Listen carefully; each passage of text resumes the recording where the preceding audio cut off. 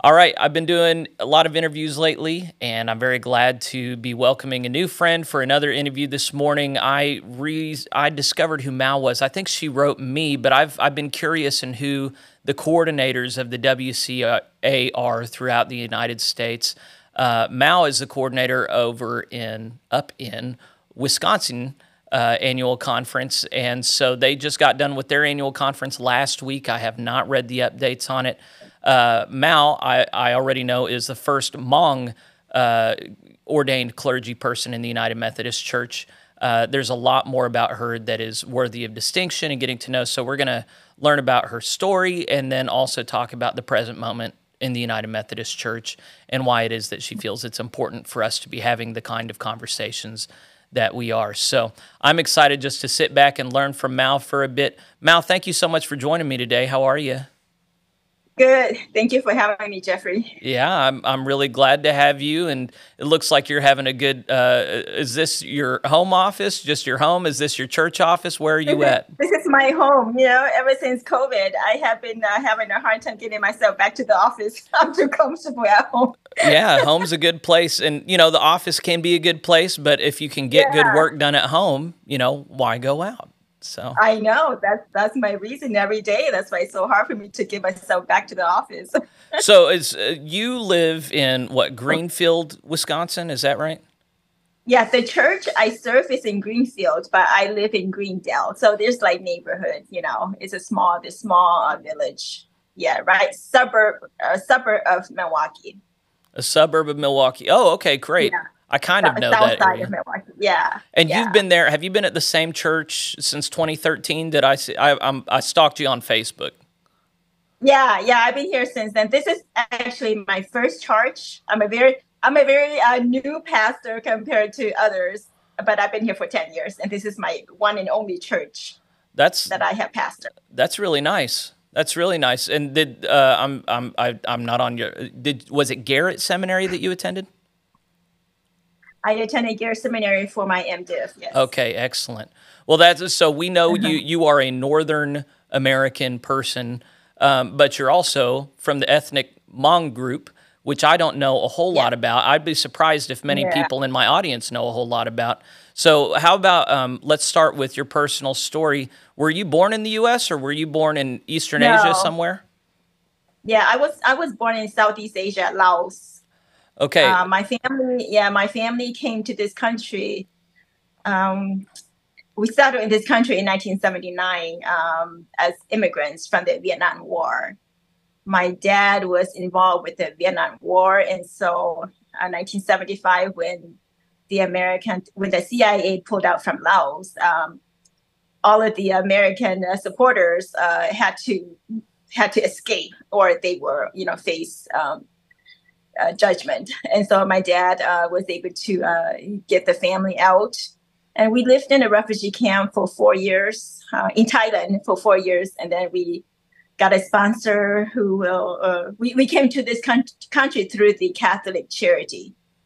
And so they sponsored us, and we came to this country in 1979. And I was 11 years old when we came to this country. Yeah. so you're thoroughly Americanized then. If you came I, here at 11 years old, but yeah. how much do you feel like culturally that you have a lot of your, is it Laotian? How do you pronounce it? Laotian Yeah. heritage? Well, yeah. Laos is the country, Right, but Hmong people are the minority, the ethnic group in Laos. So we are still, very minority. Hmong people don't have a country of our own. right, yeah, Hmong people, the majority of the Hmong people still are in China. okay. Um, but during the China Revolution, Hmm. they chased out the Hmong people, and so the Hmong people are kind of like spread out all over Southeast Asia. You have Hmong people in Vietnam, you have Hmong people in Thailand, Laos, Burma, over Southeast Asia, you'll find Hmong people. So both of your parents are ethnic Hmong, right? Yes. Okay, so you were raised in a household that was culturally Hmong, but then did you Yes. attend public school in America growing up? Yeah. Okay. Yeah. In this country, then I attended public school. Yeah. When your family moved here, was it to Wisconsin? No, I I actually been in probably more states than most people. I moved so much. Is that so? Our sponsor. Initially, we settled in Toledo, Ohio, and then we were there for a year. And my parents decided that they wanted to move to California, where there was a lot of Hmong refugees settled in Fresno, California. Because the Hmong people they like to live in community. They want to follow each other. And it's that being settling in this country where there's no Hmong people, and it's hard. It's hard for our elderly to adjust to the culture, to people who they don't understand the language, and they don't care about the food, and so it just they just want to be where they are comfortable. So they took us to California, and we settled in Fresno, California for like a year, and then I have an older sister who was married, and she came to this country maybe a couple of years before we did. And she and her husband lived in Dallas, Texas. So they asked my parents why don't you guys come down to Dallas, Texas? Life would be better down here. And so we moved to Dallas, Texas. And that is where I went to high school. I graduated from Kimball High School in Dallas, Texas. And then from there, my parents wanted to move back to Toledo, Ohio for whatever reason. And so they moved back up to Toledo, Ohio. And so when I finished high school, I followed them up there. And then my dad, was a church planter in his own right. Everywhere he goes, he planted a church.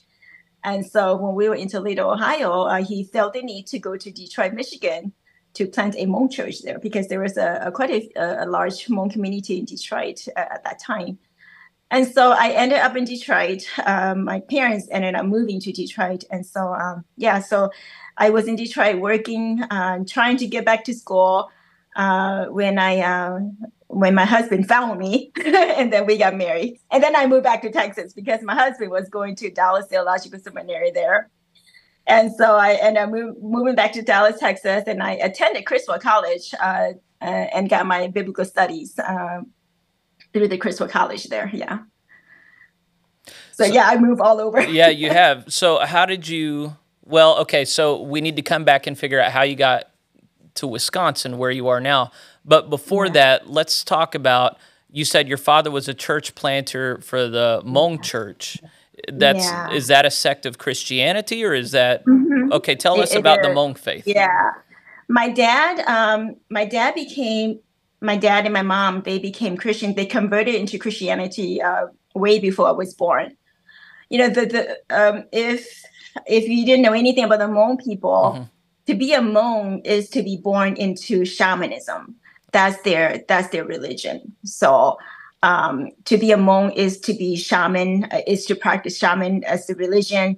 And shamanism is kind of like an animistic religion where they feed ancestor, but they also feed spirits. There's this belief that there are spirits everywhere. So there's a lot of superstition, but there's also really real evil spirits that are present in the community. And so my dad was tormented by an evil spirit, and that's how he became Christian. He was tormented to the point where he was literally dying. He couldn't eat. He couldn't go anywhere. He sleeps with a rifle on his side because the evil spirit would come and torment him every night. And when he just so happened he visited a friend, and he saw a Bible, and he started reading the Bible, and he says, well, if this God can save me from this spirit, I will become a Christian. And so, he did. He became a Christian, and God saved him. And so he just never turned back. The evil spirit's gone, and he moved into the Christian community. And So was that while he was still living in Laos, or was that after? Yeah, this was before I was born. It was in Laos. Yeah. And so that's why, even though I'm Hmong, but I was born into a Christian family, and that, being a Christian is all I know. We never practiced shamanism or anything like that. And so, the Christian Mission Alliance, I don't know if you're familiar with this denomination. Sort of, yeah. The Christian Mission Alliance were the missionary who came to evangelize Laos back in the 50s. And when they came to Laos, Originally they were just trying to evangelize to the native Laotian, but they didn't have any success. And so they journeyed to the mountain where the Hmong people are. Hmong people are mountain people. They live in the villages up in the high mountains. And so the missionaries went to one of the Hmong village and was able to successfully converted, healed a lady who was possessed by demons. And the missionary healed this lady, and then as a result, the whole village became Christians. Because when you can convert the shaman in the village, the whole town, the whole village will become Christian. Sure. So, I mean, if you have time, you could do some research on the people movement in Laos in the 50s, and that is what the Hmong people were. You have vast majority of Hmong people coming to converting to Christianity, really? In that time. Yeah. And so that's when and that's how the gospel got to Laos. And then, what was I going to say? Yeah. So the Christian Mission Alliance were the only denomination that the Hmong people know. Okay. That were Christian. So even when we came to this country, we didn't know about different denominations. We just thought that, the CMA, for acronym, is the only true denomination. That's all we know. Yeah. But when we came to this country, because my dad, he truly is a man after God's own heart. He's not perfect, but he was devoted to God. Yeah. And so he wanted to be a pastor in the Christian Mission Alliance Church, but because he was older and he didn't have the credential, they wouldn't allow him to be a pastor. So someone from the Southern Baptists recruited him to join the Southern Baptists. Oh. So he joined the Southern Baptists, and then he was able to get his certificate, and he became a pastor for the Hmong churches. And so that's how he planted churches. So he planted a few Hmong churches, but also because he speaks Laotian, he also planted a few Laotian churches in this country. Are there many Hmong Southern Baptist Convention churches? Yeah, there are. There's actually more. There are more Southern Baptist Hmong churches than Methodists. Well, sure. Yeah. Yeah. That's interesting. So he became a Southern Baptist pastor when you were how old? I was probably a teenager. Okay. And then you were raised going to the churches that your father was leading. Yeah. So you're a preacher's kid. I'm a preacher's kid too. I was raised going to. So then, did you you met your husband, who's also Hmong? Did you meet him at church or another network? Well, he was actually attending Dallas Theological Seminary in Dallas, Texas, while I was in Michigan. But my sister, I have three sisters who were married and who also live in Dallas, Texas, and so. He came to church and he met them, and then they introduced, him to me, and so that's how we got to know each other. Very good. So he was actually CMA, and I was Southern Baptist when we met, and so from Southern Baptist, I came back to CMA because he was a CMA, and he was ordained. He was an ordained pastor in the CMA church. Okay. And so I was a pastor's wife, for many years. But in 1994, when I graduated, it was 1998 when my husband and I was still in Dallas, Texas, and he was pastoring a Hmong CMA church in Dallas, Texas. That my dad decided to retire from his church in Detroit, Michigan.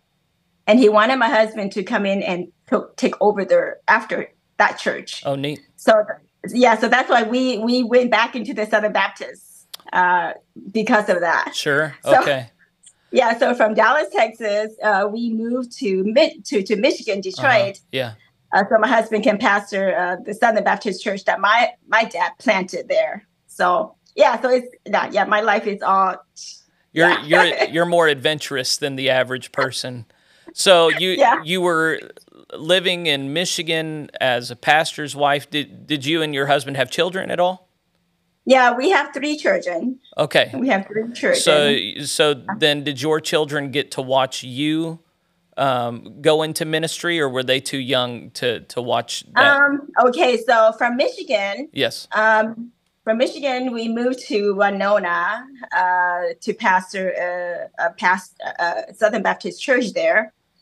And in the Southern Baptist, my husband was a bivocation pastor because they couldn't afford him full time, so he was working. He just helping the church on the side. Mm-hmm.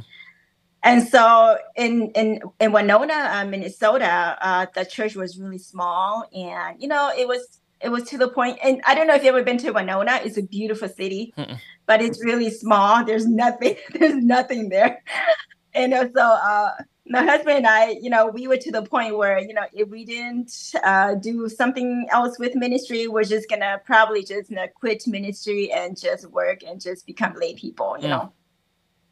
But somehow he got connected with one of his nephew, who is a part of the Wisconsin Annual Conference, and he called my husband and says that Wisconsin Annual Conference has an opportunity for a church plant for a Hmong church in Green Bay, Wisconsin, and would my husband consider, joining the United Methodists and planting a Hmong church in Green Bay.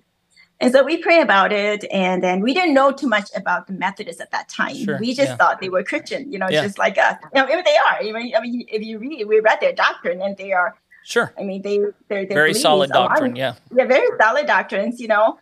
And so okay. So we take it as an opportunity to be missionary, to join, to be a part of this mission, and so. Mm-hmm. We say yes, and then we moved to Green Bay. So we planted. My husband started a church that we did plant a small church there, and then it was during the time that we were in Green Bay that I started to, because in the Southern Baptist and the CMA, they do not affirm women leadership. Right. They don't affirm women's preachers. So the thought about being a pastor never crossed my mind. And when we came into the Methodist Church, there are people who say, "Well, we think that you have the gift, for ministry, for pastor." I said, "Are you crazy? My dad's a pastor. My husband's a pastor. Why do I want to be a pastor? I live with pastor. It's like, it's just like that's crazy. I love the church, and I would serve as a pastor's wife, but I would never thought about being a pastor. Right? Yeah.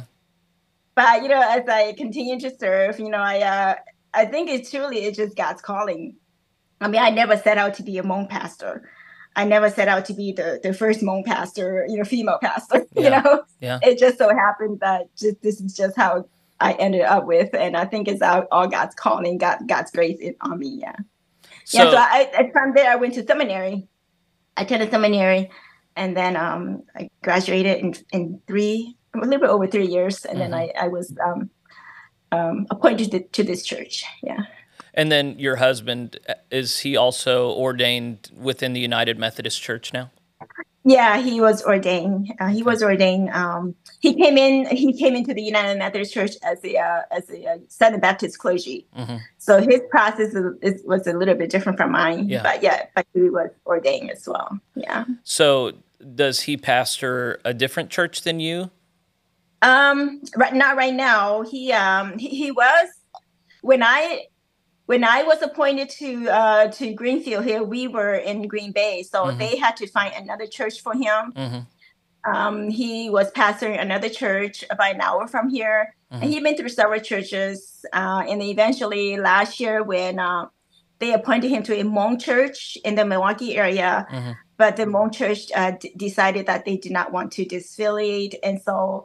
He just felt that wasn't where he needs to be. So he actually he became a GMC clergy early on this year, but now he's working and he's just kind of waiting for me and to see what's going to happen to our church. And but the end of this month, and when we are finally officially disaffiliated from the Wisconsin conference, then my husband and I, we do have plans to start small groups and to maybe reaching out to the Hmong people in our community here because to be honest, even in our days, in the Hmong community, Mm-hmm. they still don't see me as a pastor. Yeah. I think it would be really hard for a Hmong woman to plant a church. Mm-hmm. Mm-hmm. My husband would have a good chance, because people still, there's still this thing about women preacher. They're not supposed to do that. In the community. So yeah. The church that you currently serve, is it majority Hmong or is it Anglo? No, it's an Anglo church. Okay. It's like 99% white people. Yeah. So let me go back to your children. How old are they now? My oldest is 31. Oh, wow. My second oldest is 30, and my youngest is 21. Okay. Are you a grandmother yet? I am a grandmother. Wonderful. And then I have another one on the way. Okay. Well, that's exciting. It's a fun stage of life. I don't know personally, but my parents love being grandparents. So. Oh my God. You don't die before you become a grandparent. Yeah. I have my eldest is a 7-year-old girl, then I have a 5-year-old boy, a 3-year-old girl, and a 1-year-old girl. So you have a long way to wait. Yeah. We enjoy this stage of life, but I'm sure we will enjoy being grandparents as well, God willing. So you're serving a majority Anglo church. Is your church conservative, liberal, a mix? I think we're pretty. We're good Methodists. I think Methodists are nice, right? But theologically, I believe that for the most part, most of the Methodists who are sitting on the pews are still evangelical, but because the pastor is not preaching the gospel, they assume that they're Christian, but they really, theologically they don't have the discernment, So I think for the most part, those who continues to come to church and to hear me, I would say that they are conservative and traditionalists, even though they may disagree with me on the issue of homosexuality. But when you preach the gospel, and this is what the scripture says, they say okay, So and I think this is why we were, our church was able to. We voted, I think 85%. When our church voted to disfiliate, it was like 85 or 80%. Okay. Yes. Okay. So I know a little bit about Wisconsin Annual Conference because I just yesterday recorded a segment on the Amy DeLong trial, which took place in 2011. This was an open practicing lesbian who performed a gay union ceremony and spent a lot of church dollars on a trial that ended up with a slap on the wrist. So even before that, the whole conference had come out in favor of solidarity with the LGBTQ agenda. And so this is a left-leaning annual conference that you're serving. So I want to ask you two questions. One, how did they treat you as you came into the conference, into clergy? And then two, how was it to go through the disaffiliation process? How were they hostile at all? So I'm saying that so I don't forget. So as you entered the candidacy process in what, 2010? 2010, yeah. Okay. I think when I started seminary, I started my process right away. So that it's a long process, yeah. They were already out as a liberal progressive annual conference. Were you aware of that when you began the candidacy process? I wasn't aware. Okay. I wasn't aware because like I said, I came in from the Southern Baptist, and I assumed the Methodists are Christian. They believe in Jesus and God, just like me. So. And I have my doubt, but I always say, well, maybe that's just how they understand God in Jesus, because they always preach about God in Jesus, and so that's why if people who sits on the pew, if they don't know, if they don't pay attention, or they do not know their scripture, if they're not convicted, then they're gonna think that no, they're just preaching the same gospel. They love Jesus, they love God, And so I was, I even going through seminary, you probably know Garrett is probably one of the most liberal, progressive seminary.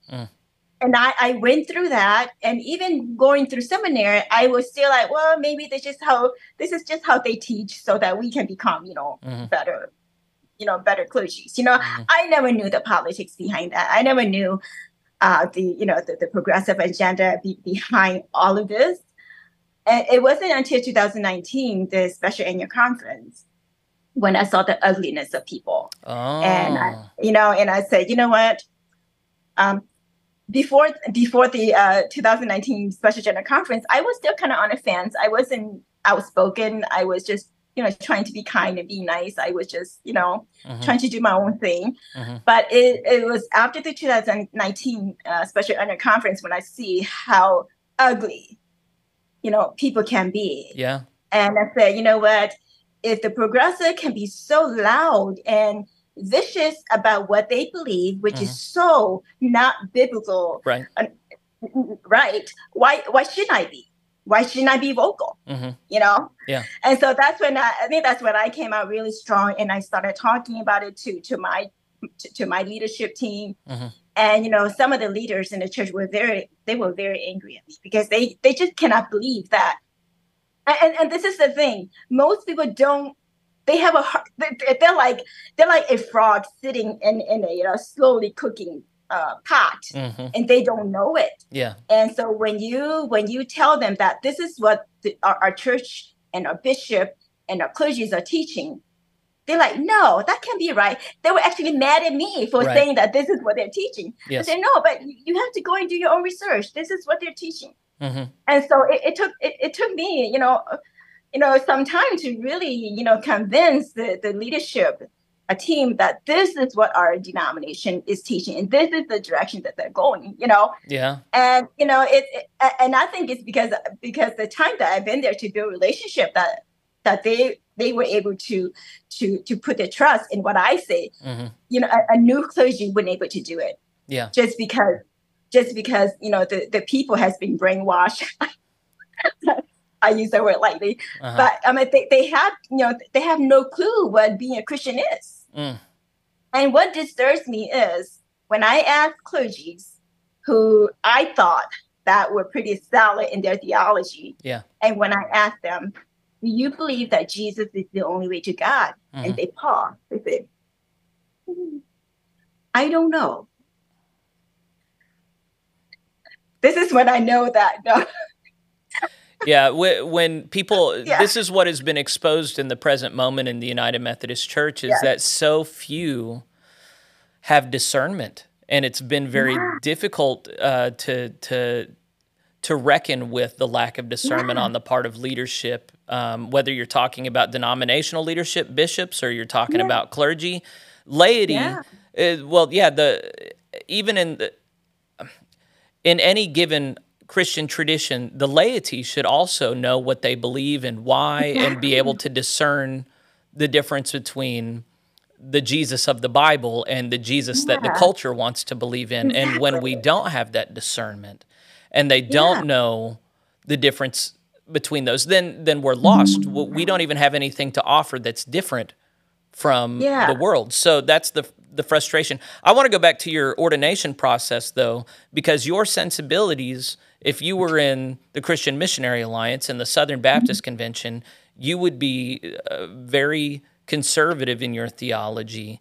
As you went through the ordination process, appeared before the Board of Ordained Ministry, wrote your papers and stuff, did you get much hard pushback from the conference leadership?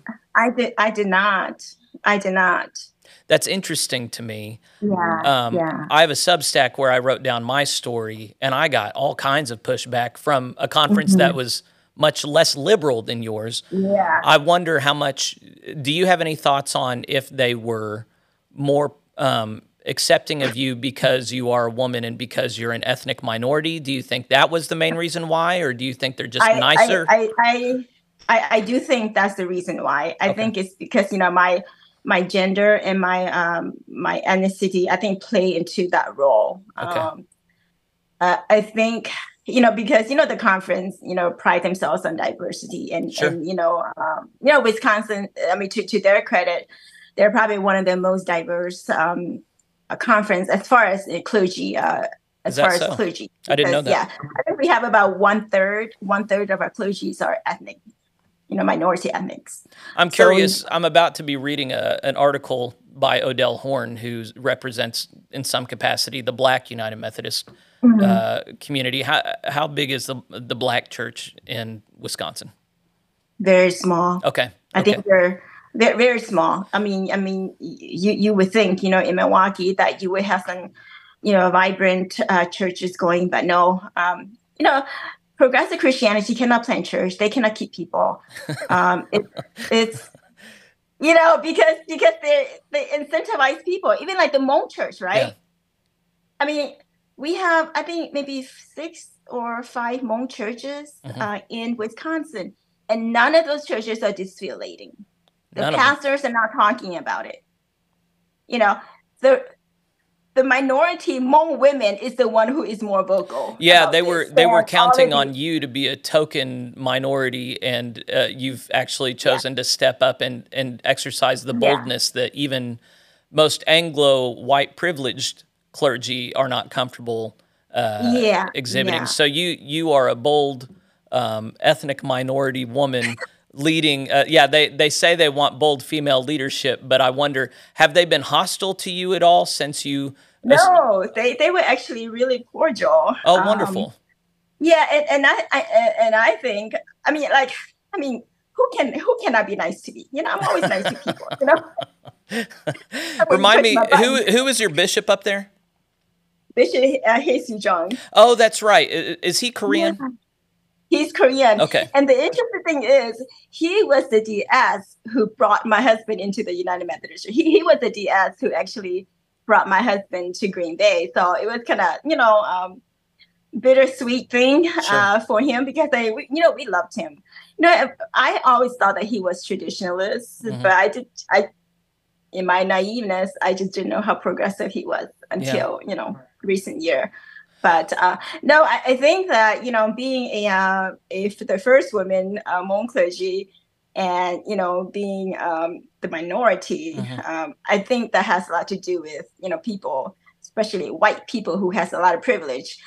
They don't really want to, I don't think they want to say too much to me. Huh. I have been told that I need to decolonize my faith. Not the faith I have in Jesus is a white man's faith. It is a white man message. So I've been colonized. Yeah. And so I need to decolonize my faith. And I'm just like, and this comes from white privilege. Right? Yeah, it's fun when fun when white people tell ethnic minorities that they're not the right kind of ethnic minority. Yeah. That they don't have the right beliefs. Yeah, that's fun. So yeah, I was just curious how much pushback you've gotten, because it is, progressives will tell conservative people of a different ethnicity that they're wrong sometimes, but a lot of times they have that intersectional justice thing where they'll just kind of be quiet if they're in the presence of an ethnic minority woman. So you've had both.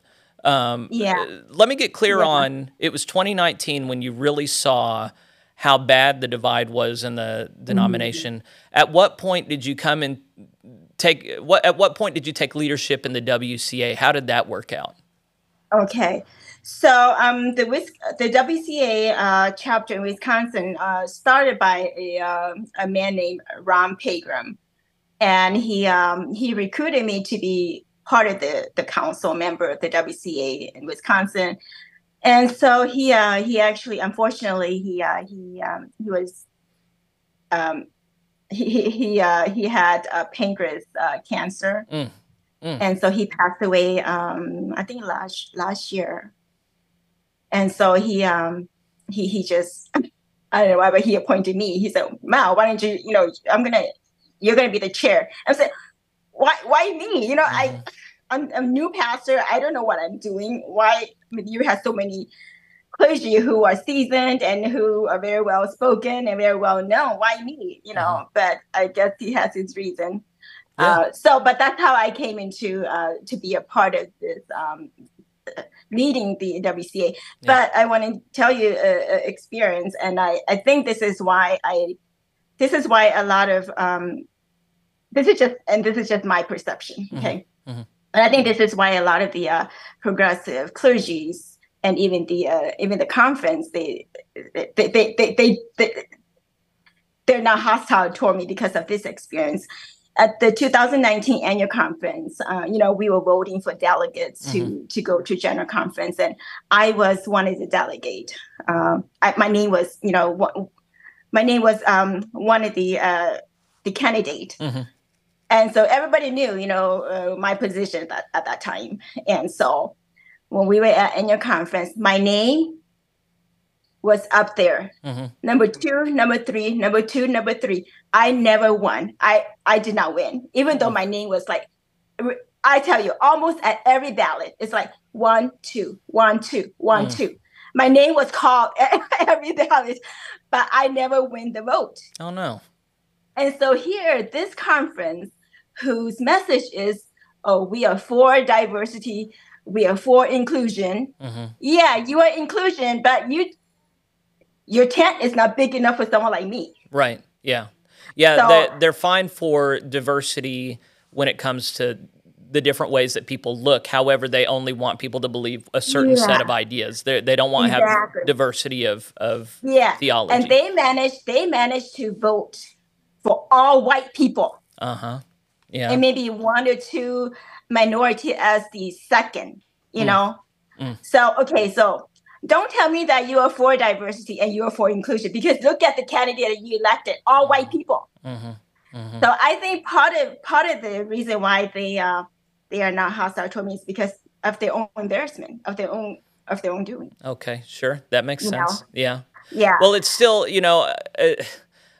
part of me thinks it's helpful whenever people expose what they actually believe. And, in 2019 at the General Conference, you got to see people stop pretending that they love us, and they expose that hate that they have. But it also is really hard to have colleagues that you've done ministry alongside of for 8-9 years look at you with just hatred in their face. And this is one of those things where, in my conference in Oklahoma, there was a long-standing history of progressives and conservatives working alongside of one another and getting along. However, when the time came to fight, progressives had no reservations about behaving dishonestly, abusively, coercively. And so I guess I'm glad to hear that you were treated better than conservative clergy and leadership in a lot of annual conferences, because it really is so upsetting to see it. Even if you can understand it on one level, it still just really hurts emotionally. So yeah, I think so. And I think last year when we were going through the distillation process, which is like 17 steps, and I was leading it, and I thank God that I'm able to be used in this special time, because I don't know if it was a white male leading this, that I don't know. I just think that it may have been a different story, because, last year when we first started this process, I actually got an email from the right-hand man of the bishop, who is now the bishop of the Northern Illinois. Okay. I don't know if you know Dan Shereen. I actually got an email from him, and he says, in so many words, we heard that you are spreading misinformation. Yeah. And then you need to stop, in so many words, because if you don't, your appointment is at risk. Yeah. So he threatened me with my appointment. Right. Yeah. Yeah. And so I just emailed him back, and I said, you know what? You are the leader of the conference. You are a leader. And so you should not believe easily what you hear. Did you hear this from me? Who did I misinform, and where did I say it to? Because I have not gone into any church and do anything. Right. Yeah. So if you just hear this from somebody, you shouldn't easily believe. Yeah. And I just never heard back from him. Well, good for you to challenge an accusation in that way. So many conservative clergy get instantly intimidated and cowed when they get a message like that. For you to step forward and say, tell me the particulars You shouldn't so quickly believe. You should give me a chance to tell you what's happening before you make an accusation. Good for Exactly. you, Mal. Exactly. That's pretty cool. Yeah. But So to me, Jeffrey, it's like I have nothing to lose. It's yeah. like, what is he gonna do? What? Hmm. Take me away from this church? So what? Yes. I can get a job. I have nothing to lose. This is not about job security Yeah. for me. Good for you. Well, and it Yeah. shouldn't be about job security for anybody, and yet for so many Yeah. people, that is what figures Yeah. into it.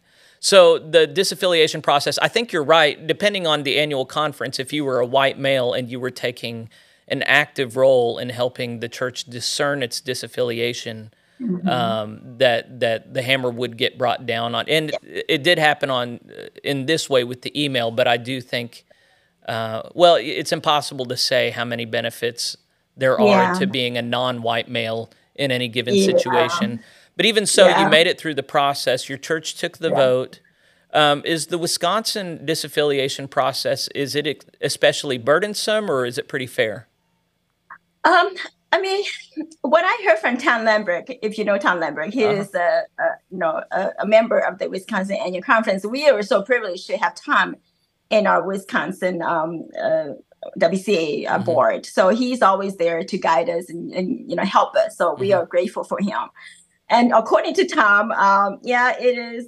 It is burdensome, but he said it's probably one of the most gracious process. Okay, that's good to know. Well, so yeah.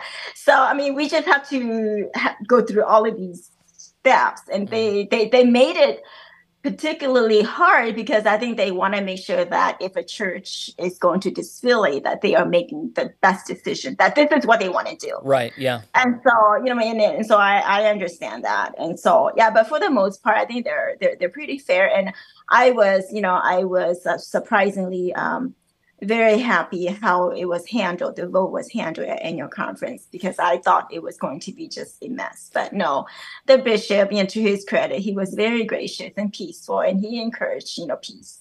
How many disaffiliations were there at your annual conference? There were 43 churches. 43 churches that disaffiliated out of, it looks like there are 445 churches in the annual conference as of 2021. I'm looking at my spreadsheet here. So your bishop and the whole annual conference, it was an amicable, polite, gracious time. Yeah, for the most part, it was. I mean, I didn't, nobody call me names or anything like that. So That's it was great. good. Yeah. Yeah. So then now your church has are you still in the period where you're getting all of your legal documents done? Yeah. Every church is in their own, we have until the end of the year to turn in everything that the conference requests. So, oh, really? Yeah. So hopefully all of the 43 churches will be able to complete the process. Yeah. There are things that they're requesting, and there are some churches that, it may be harder for them to get these documents than others. But my church is almost complete. We're at the last step. And we just got an email from the GMC yesterday that we've been approved. And hey, so congratulations. We've been accepted to the GMC, yeah. And are you GMC clergy yet? I will be by the end of this month. Okay. Yeah, in July 1st, then I will be. Yeah. And then you'll be on the road to being a new GMC bishop, I'm sure. I don't know. But I'm going to be one of the presiding elder in Wisconsin. Because I don't know if you heard, but beginning July 1st, the Great Lakes Provisional Annual Conference will go live, and I've been a part of that. And do you serve on the TCAT there? I serve as a TCAT here, and then so it's Wisconsin, Illinois, Indiana, and Michigan. So I think total we have probably close to 200 churches right now. Okay. You're bigger. You're bigger than our area here. I'm in. We're calling our area the Heartland area of the GMC, and I think we're only 200 or 170 GMC churches so far, I think. Oh, I think that we're probably there. Hopefully, by the end of the year, Yeah. we may hit 200. Because I did not know, but Michigan actually have a lot of churches, Is that right? more churches than Wisconsin. I think in Wisconsin, if the bishop would allow for another disaffiliation, another special annual conference, we would have more churches. But they're not. They have no more other options as far as the 2553 paragraph. So this is it, unless something else come up in 2024. How many other churches do you think would want to disaffiliate in Wisconsin? I would say at least as many as we have now. Okay. I know there were a few churches or a few delegates from the annual conference who protested that they never heard about it. And the sad thing is, the majority of the pastors are progressive. And so a lot of progressive pastors are determined not to talk about it. Right. I mean, I heard people said, the pastors, no, we're not going to talk about it. We're not going to disaffiliate. So we're not talking about it. Yeah. So, and Rick, and the reason why I go back to, why I decided to speak on this, because I feel that for the majority of the people in the pews, they are still theologically conservative. Right. Yeah. And how sad it is.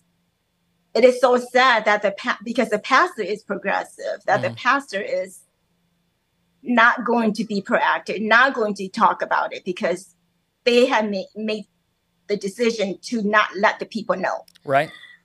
And, if I did not prepare my church, for the past 2-3 years, we probably wouldn't be where we are today. Yeah. And so for me, that is really sad. Yeah. Yeah. How many churches really would not be happy to be in the future United Methodist Church, but they have not been given that ability to discern that for themselves. Yeah. It's going to be a really sad future for a lot of these churches that feel trapped and have to decide if they're just going to leave their buildings and assets behind. I'm glad your church isn't one of those churches, but I'm of the mind, by the end of this year, by the end of 2553, it looks like there will be 6,000 or more churches that have disaffiliated. I'm of the mind that even more than that would want to disaffiliate. Yeah, go ahead. Yesterday, I have our last meeting with Jake Thorell, and I wrote it down. He said, as of yesterday, we have, where I put it, we have, I think, 6,000 churches that disaffiliated. They already have? Yeah, as of yesterday. Wow. Yeah. Yes. 6,000. And there's still several special annual conferences scheduled, so who knows? But I'm of the mind that several more want to get out if they could, but are not going to be able to. Yeah, he projected that by the end of this year, we would have like 7,200 churches. Wow. Yeah. Well, it's been really. I reached out to. We're going to see if I can put it together. The protocol for graceful, peaceful reconciliation and separation. That was crafted in 2020 for the general conference that was then postponed. We are now treating that. It'll be considered next year, but it'll be dead on arrival. The guy who put that together is Ken Feinberg, who offered his services to us. And I thought it's just so unfortunate that we had people pour their energy into a peaceable separation, and then instead we've had this very contentious time of the denomination coercing congregations into staying against their will and stuff. So I thought, why don't I reach out to Ken Feinberg and see if he would do an interview talking about that? So he actually, we're trying to arrange an interview sometime soon, because I wonder if he has any wisdom for us to offer. Because I'm so glad to hear about Wisconsin, as far left as it is. I'm so glad to hear that they were kind to right-leaning churches that wanted to exit. But that's not necessarily the norm when you look at all the other annual conferences in America. Yeah. And I think it's due to the bishop. I think the bishop has really tried hard to, make peace. There are peacemaker bishops. There are some. He always preaches about peace, and he always affirmed that, if you want to go, you should go. He's not going to make anybody who wants to go stay. Yeah. The unfortunate part is, it's just this process that they made it so like the timeline is so tight that if you miss the first deadline, you're done. Yeah. Yeah. So I wonder about, many conferences are already using paragraph 2549 to allow churches to simply be closed, pay a certain fee, and then take all their assets with them. I wonder how much that is going to be used in the coming year between now and the general conference. I wonder if your bishop is open to that at all. Do you know? I'm not sure. Okay. I'm not sure. Well, let me ask you this. You have the same, I think you and I are standing at about the same elevation looking at the big picture. What do you think do you think there is anything to be done for churches that are left behind who want to disaffiliate, but the window has closed on their disaffiliation process? Do you think that there's anything those churches and their leadership should be looking at doing, or do you think that they're just... I think right now, for the most part, I think a lot of them are just waiting for what will come out from 2024 General Conference. I know Tom Lambert and Jay Thorell, they're working on a legislation to have another exit provision. We'll see how that goes. Yeah. But I think that's the only hope. Yeah. If there's another way that are created at 2024 General Conference. If not, I think a lot of churches would probably just leave the building, especially big, humongous churches in the city that causes them all their money to maintain. And their small congregation, they might just, and especially the minority churches where they're just ministry, they don't have their own building. And they can walk out anytime. So I see, I could see, like, especially like the Hmong churches, I already heard that they're just waiting for 2024. If the language and the discipline changes regarding homosexuality, they will walk. So that is what I heard. So, I mean, for the most part, the ethnic churches are still pretty traditional when it comes to their theology. And so the reason why they're remaining is because part of it is their loyalty to the conference, but also because they just don't know what the GMC is, and it's going to be unknown, right?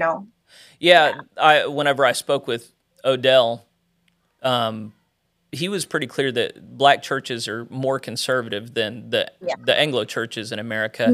But even so, he said they're not early adopters, first off. And I think that does deal with this going into the unknown thing. I think maybe if there is such a thing as white privilege, white folks can be more confident going into the unknown because they just know how to navigate those waters better than ethnic minority churches in some ways.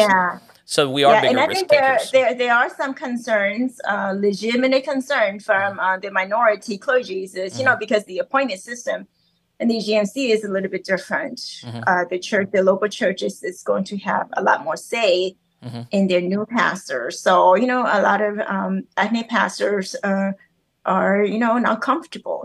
They don't know if they may not have or they may not get an appointment. So it's understandable, but I think it goes back to what I said earlier. It is a call, and it is not a job, a security. Are you going to trust God, or are you going to trust the system? Sure. Yeah. I mean, once you say yes to the Lord as a clergy and being used by God, you gotta be willing to go where God calls you. And and that's how my husband and I, and talking about me moving a lot, and I think that plays a lot into how I'm formed, because I'm not afraid of moving, because I can God can put me in a strange place and I will fit right in because I know how to do that. Yeah, you are a particularly resilient person. This was a moment when we needed a lot more people like you. And you really are quite a rare personality in this whole mix. It's not to say that nobody but you has been bold. But we needed many more models of boldness like yours. And so that was one of the reasons I was excited to record something with you today, because a lot of people don't know who you are and they don't have many models of bold clergy leadership. And I think it really puts to shame a lot of our leadership when they go, heck, here's this ethnic minority woman who English is a second language, And she has accomplished so much. She has so much confidence, and she's sitting here telling her story, saying, "What are they going to do to me? They're going to fire me?" And to have your boldness and your clarity, I would love to just be having people tell those stories all day, so that the career pastors who look at this as job security, can feel some rightful shame about how they've had a lack of boldness in this process. So, Mal, thank you for your example. Of course, it's just, and I think that's, I mean, I try not to judge, right? I try not to judge people, right? But at the same time, I also understand, my calling, and I mean, I could have, have a nice job and have a nice home, security home, and rooted my family and have everything that I need, but that is not what God's called me to do. The moment I want to grow root, God uprooted me. The moment I want to grow root, God uprooted me to it. Yeah. Okay, God, whatever, just whatever. Here, just tell me where you want. It's funny. We have so many people in leadership talk about going out of our comfort zone and following God's prompting. And even as we talk about it, we're so reluctant to do it. It's almost as though we think by talking about it, we don't have to do it. But we need those examples of people who are actually practicing what we all preach. So I hope God continues to bless your ministry as you enter the Global Methodist Church. I think both of you and I are very.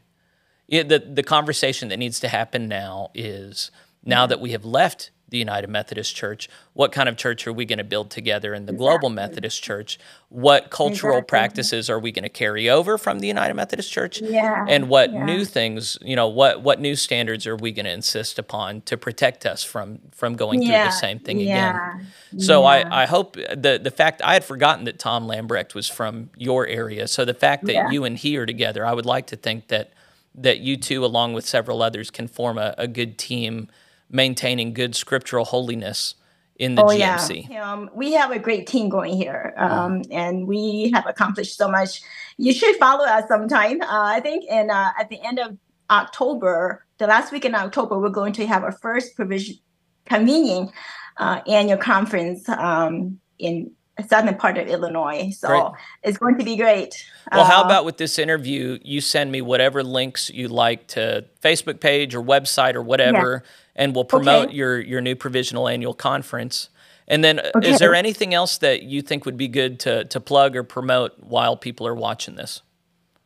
Well, I don't think there's anything else, but I want to say, I want to say to the the minority clergies and pastors who are afraid that the GMC is not going to be friendly toward minority or ethnic clergies. I just want to assure you that GMC is totally for you. They will welcome you, and I think that me being a part of the leadership TCAT with the Great Lakes Provision Annual Conference and working with so many great leaders is a privilege. And I think that the GMC is really about, we are the true inclusivity. We include, everybody, and so, so I just want to encourage, if you are a minority clergy and you're afraid of the GMC, please do not be afraid. And there are many who think that the GMC is not going to ordain or clergy women. They're not going to promote clergy women. And look at me. We have clergy women in leadership. We have clergy women, doing all sorts of stuff in the conference, in the denomination. So I think this is just what I want to say and encourage. Minority clergies and also, women clergy who may be afraid of the GMC. Yeah, I think as much as the denomination has been clear on these things, the Global Methodist Church has been clear, it's still hard to believe until you see actual minority female clergy speaking and taking positions of leadership. I just think that's one of those things that's only words until you actually see the people. So. Definitely. Well, I think that's a good place to end. So let's maybe there's another future conversation. It looks like you're going to be in leadership for a bit longer, but for now, we'll draw this to a close. You and I are going to stay on and pray for a little bit afterwards. But if someone has watched this conversation and you've enjoyed getting to know about Mao and her ministry, go ahead and follow the Provisional Annual Conference that she's a part of.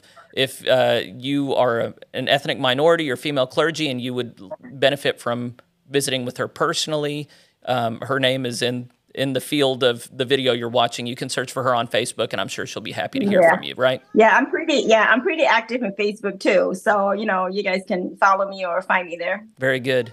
Well, thanks everybody for supporting Plain Spoken. A lot of good content coming down the pike. So go ahead and subscribe and share this stuff, especially if you know somebody. Mao is particularly concerned with a few demographics. So if you know anybody in that camp, send this along to them.